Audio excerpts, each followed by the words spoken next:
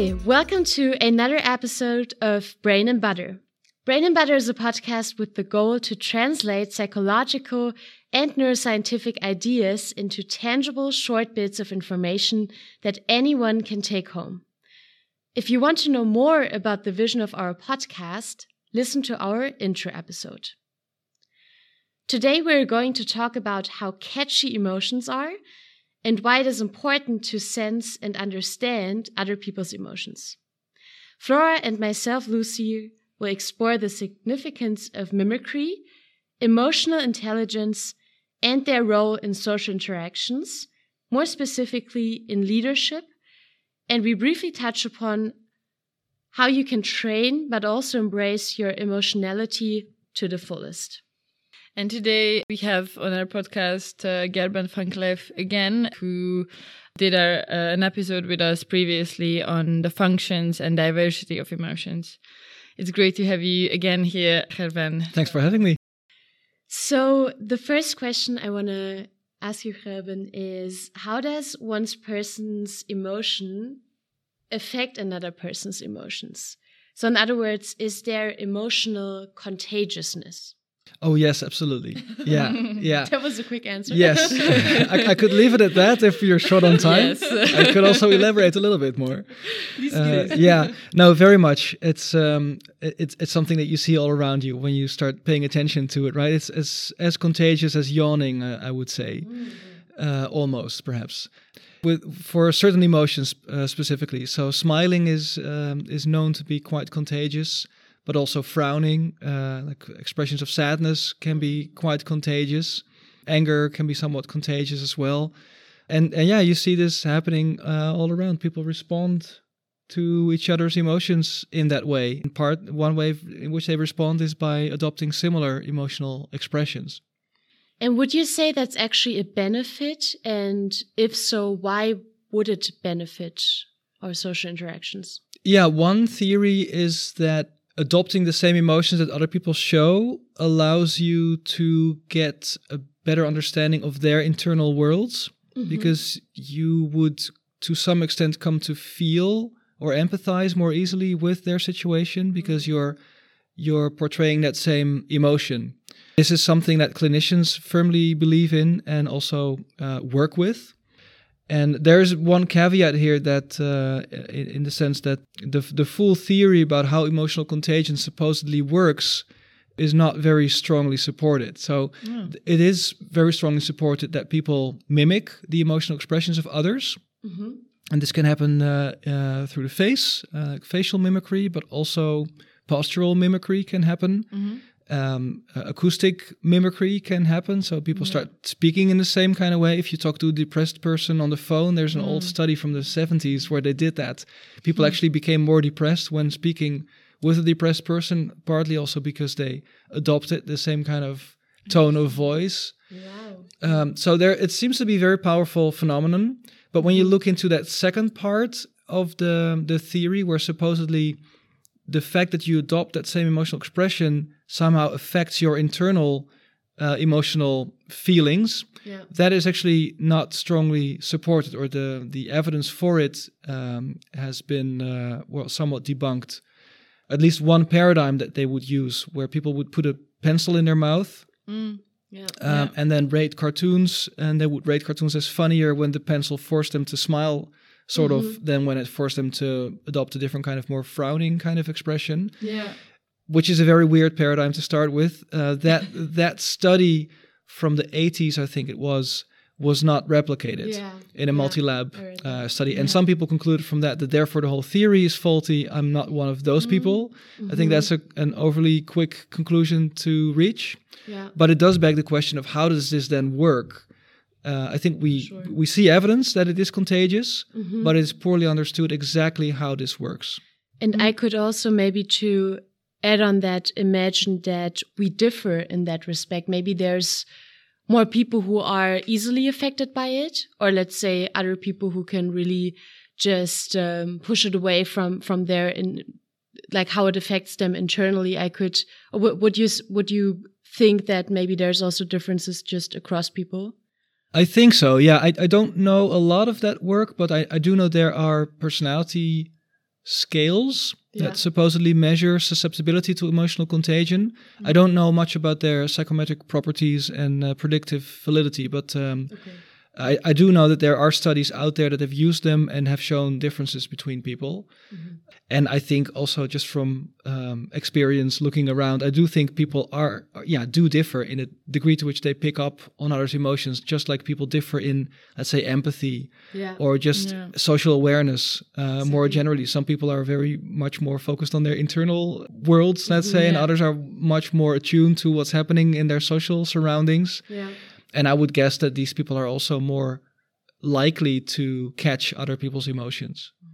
And I think, although that study, we also learned about the smiling study that might be not validated, but in neuroscience, they also showed that when you see someone expressing emotion, they put participants in fMRI machines so they could see their brain activity, and mirror neurons fired up. So basically, they had the same neuronal representation of that emotion, even motor mimicry, so the facial areas of the brain light up, but also the eye gaze synchrony, but even autonomic mimicry happened, so their heart rate got aligned, and hormonal synchronization also happened. So in a biological and neurological basis, there is this autonomous, uncontrollable mimicry.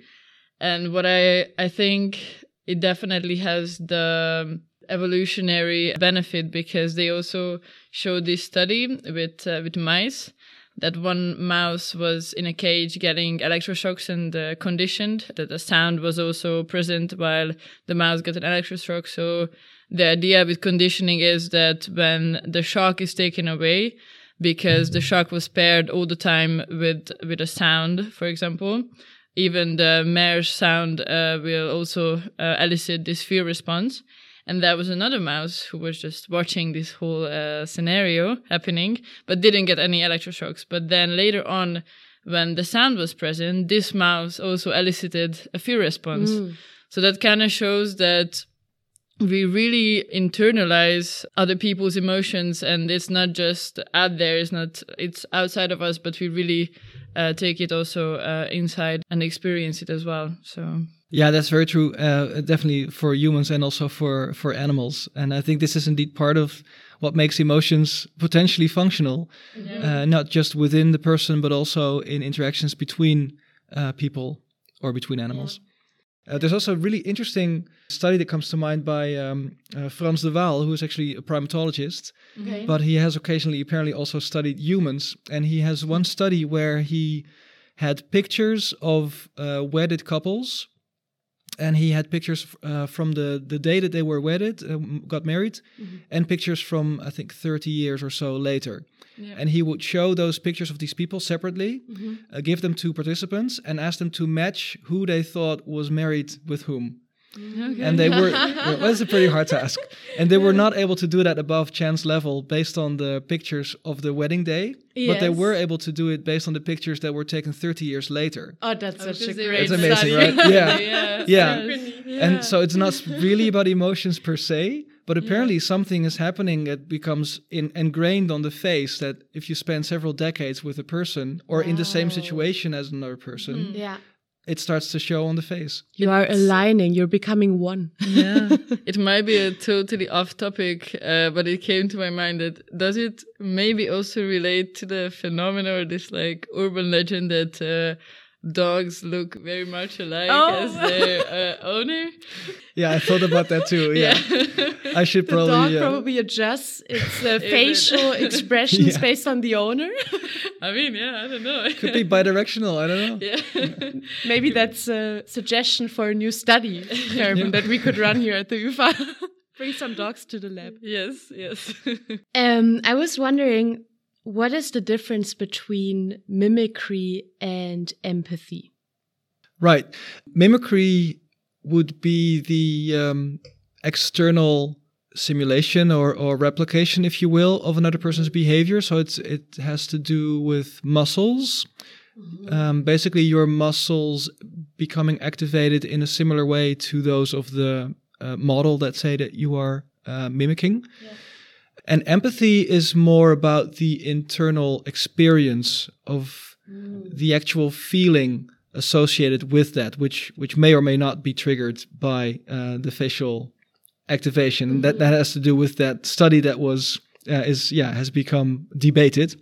So the link between mimicry and empathy, I think, is not entirely clear anymore, but still, if you ask any clinician, they would probably subscribe to the usefulness of mimicking, to some extent, feeling yourself into the emotions of others to be able to better understand their world.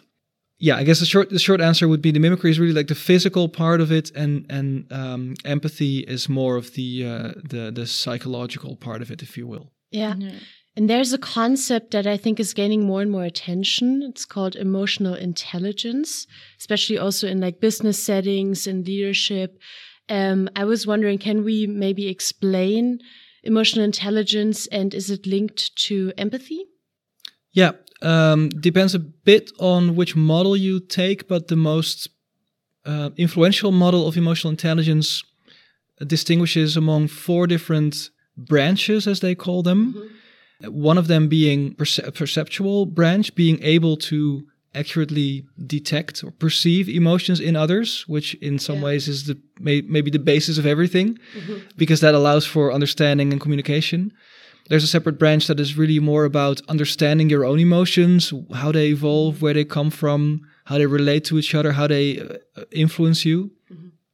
Then there is a branch about the management of emotions in the self and others, so the degree to which you are able to regulate your emotions and other people's emotions. And there's one that is about using your emotions to support your functioning. So, for example, understanding that you perform better when you're on a certain type of task, when you're in a certain type of emotional state, then bring yourself into that emotional state so that you can deliver that performance. And so is it related to empathy? Yes, I would say the perceptual part is probably a requirement for empathy. Because if whatever is happening to another person completely escapes you, it's going to be very difficult to empathize with them. Or you would have to empathize based on knowledge of how the person must feel given the situation that they're in, right? That's also a route that you can take. Like very cognitive, very more cognitive, like perspective taking almost. Like, oh, I've been in that situation and I remember how I felt, so maybe that person feels something similar, and that would also allow you to relate to them. But the more emotional route, if you will, would probably go through perception. Start with perception. You perceive the other person's emotion, and then maybe there's some mimicry involved, or maybe there's more conscious cognitive thought processes involved that allow you to understand what the person is going through. Yeah, and I think that's also one differentiation between mimicry and empathy, that mimicry is usually these automatic unconscious processes that also takes place in animals but also in infants. But empathy, especially like cognitive empathy, has been shown that it only develops around age of 4, when the prefrontal regions of the brain start to develop and get more neuronal density. There are 2 areas of the brain, the anterior cingulate cortex and the temporoparietal junction. So they are responsible for perspective taking and self-awareness, but also awareness of other people.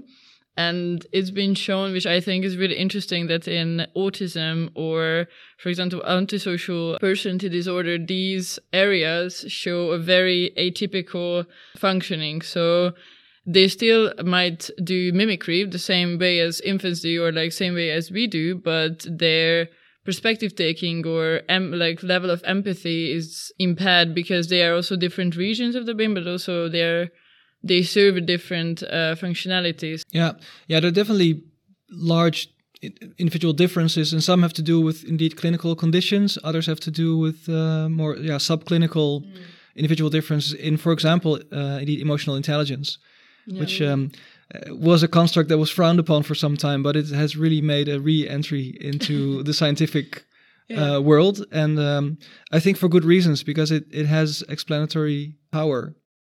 And Gerben, if I'm not mistaken, I think you also did some research in the workplace, let's say, about leadership styles also, and how that's linked to certain display of emotions. So I was wondering if we can dive into this topic a little bit. What role do emotions play in the workplace, especially in leadership styles? And are there certain emotions that you think leaders should display?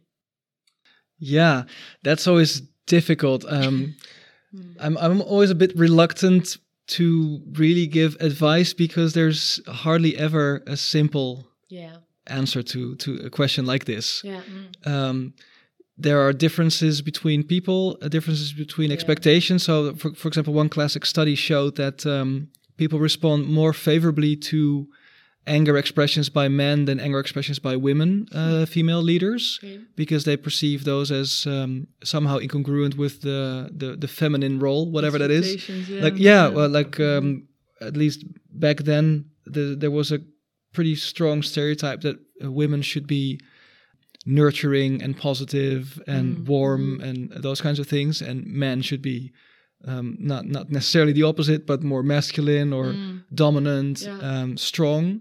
And so men would get away with showing anger as leaders, but women not so much. Yeah. Which also illustrates some kind of a double bind that women are in, because the emotion that would fit the gender role is sadness, but then sadness doesn't fit the leader role. So either way, it's a paradox. Yeah, it's a paradox. And so for men, the way out is to show anger and not sadness, according to that study, which is now 23 years old. But I think there's still, it still resonates with our current society, I would say. Yeah. And in my own work, we've looked at not at gender differences, but just at two different emotional styles that leaders could use when giving performance feedback to teams. And in one condition, we would have a trained actor show anger while delivering this performance feedback, which was otherwise entirely standardized. And in the other condition, they would show happiness. Okay. And we found, and we then recorded on a behavioral task, the performance of 4-person teams as they were working. Yeah. And we found that the effects of anger versus happiness were entirely opposite depending on the makeup of those teams. If those teams consisted of people who were more motivated to think about the world around them, including the emotions, more analytical, if you will, more driven to understand things, those people would infer from the anger of the leader that their performance was below par and that they should work harder, and therefore they performed better subsequently on the task. Whereas they would take the happiness of the leader as a signal that everything was well, which led them to sit back and relax a bit.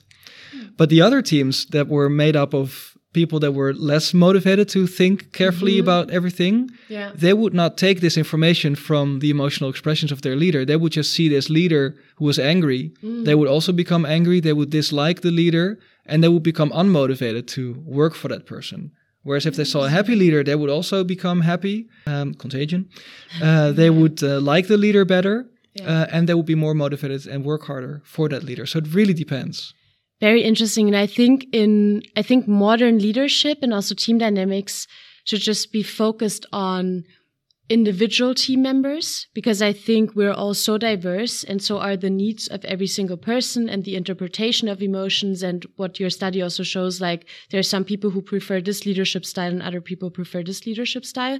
So I can really imagine that emotions are powerful in, motivating the performance or just the desire to go all out, let's say, in the workplace. But I think that the way you can catch people or take them along really depends on their individual needs. So I'm actually a proponent of introducing personality tests in team settings, because I think if a leader really wants to understand his or her team, it's very important to understand how the individual is thinking and feeling and what the needs are, to align and then also be able, I think that's an important skill of a leader, to be able to align to those needs of every individual. So I think probably also what you say, it's very diverse and there's no right or wrong answer.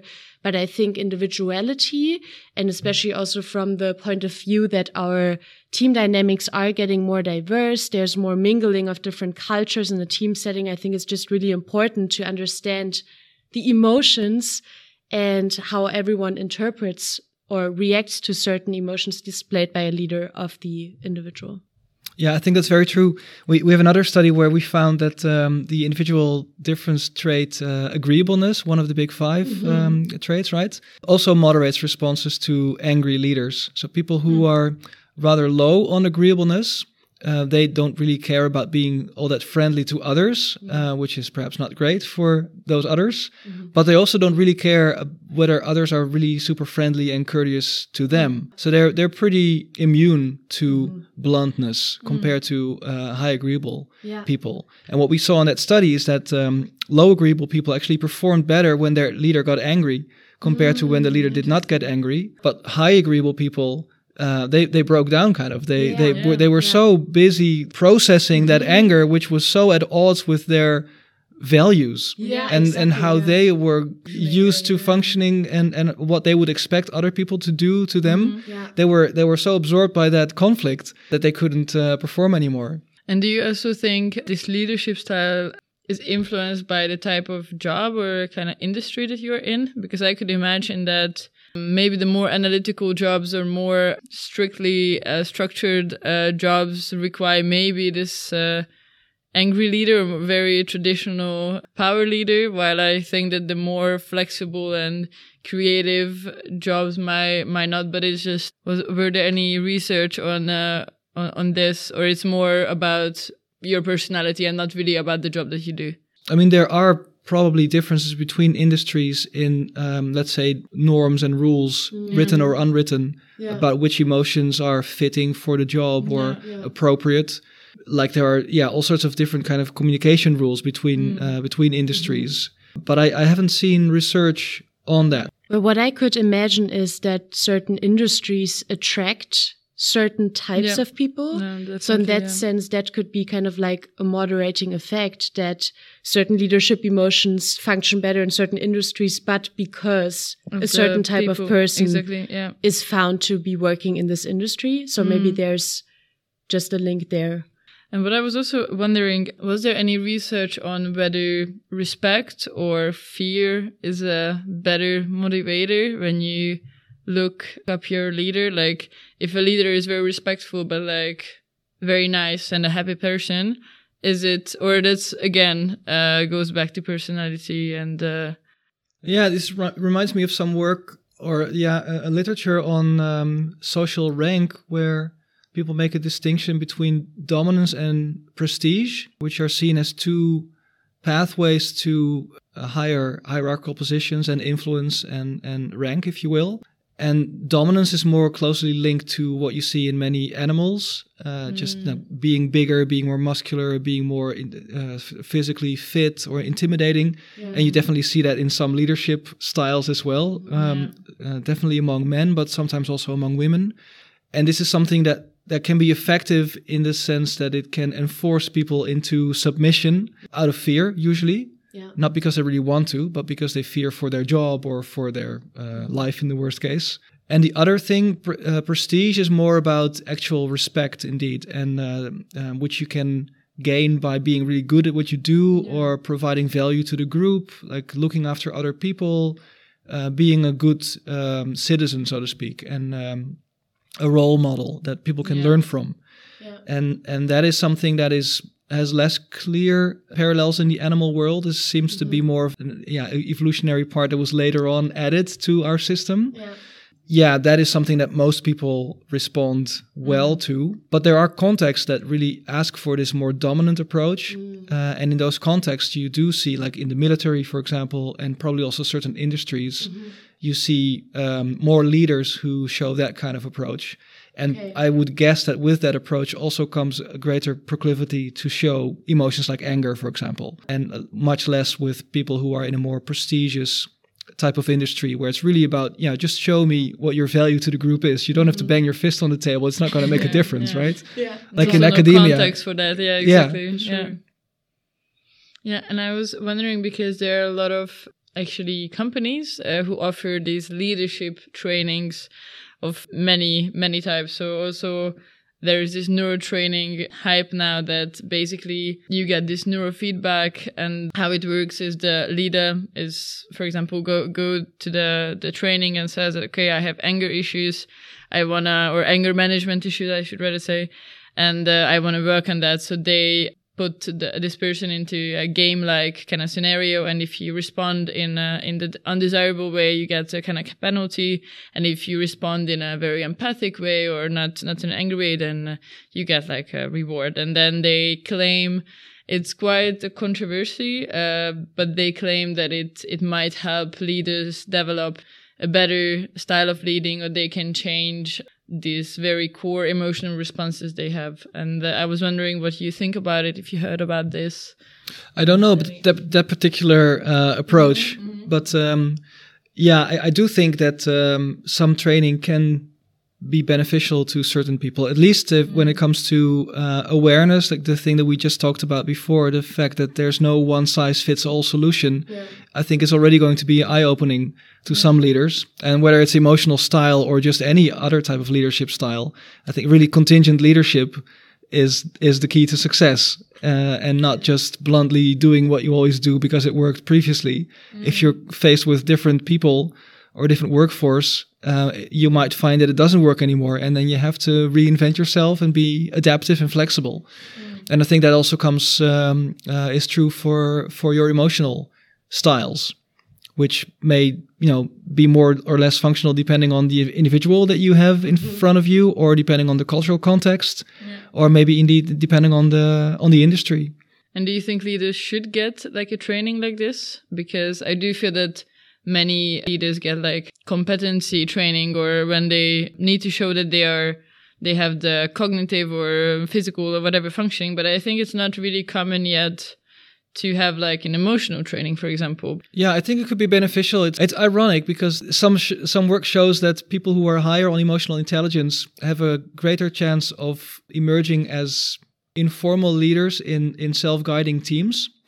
And there's also some work that they might actually be more likely to end up in formal leadership positions, which suggests that there's some appreciation, that's nice, right, for people who are emotionally sensitive. Yeah. But the irony is that once they get into those positions, they lose some of those skills, or perhaps they don't lose the skills, but they don't apply them as much anymore because they're faced now with all these challenges and multiple people, or maybe sometimes dozens or hundreds of people or thousands of people that they are responsible for. Huge pressure, and they lose some of the empathy and emotional awareness. I'm not sure if that is trainable still at that level. If you're really like a CEO of a big company and your job is to fire thousands of people, it's probably better that you're not too emotional about it, because you wouldn't be able to do that job. I could hardly do it. Yeah, and I think it's like an important, takeaway message is that it's, I think emotions and emotional responses can be shaped. So it's not like hardwired. There is training and there is a way to shape these responses, but there's also core emotional elements of yours that is just the way it is. And I think for a certain type of jobs, like a leader should have qualities that, that is good how it is and necessary for the job. So, and I would also say it really depends on probably the level of social interaction that you have with employees as a leader. Like the more you're closely interacting with your people, I think the better you should understand them on an emotional, on a cognitive level, how they work in that sense, what their needs are, and then just shaping an awareness that this is an important part of what makes people motivated, and also how they perform and how they just also function in a certain work setting. I mean, I think it's also important to address mental well-being nowadays, and just to shape already awareness that you should, I think, as a leader, have your eye on that is important. Well, thank you, Gerben, again for being part of our podcast and being on the episode. This was really interesting, and thanks for sharing all the research and the knowledge. My pleasure. Thanks so much. Thank you.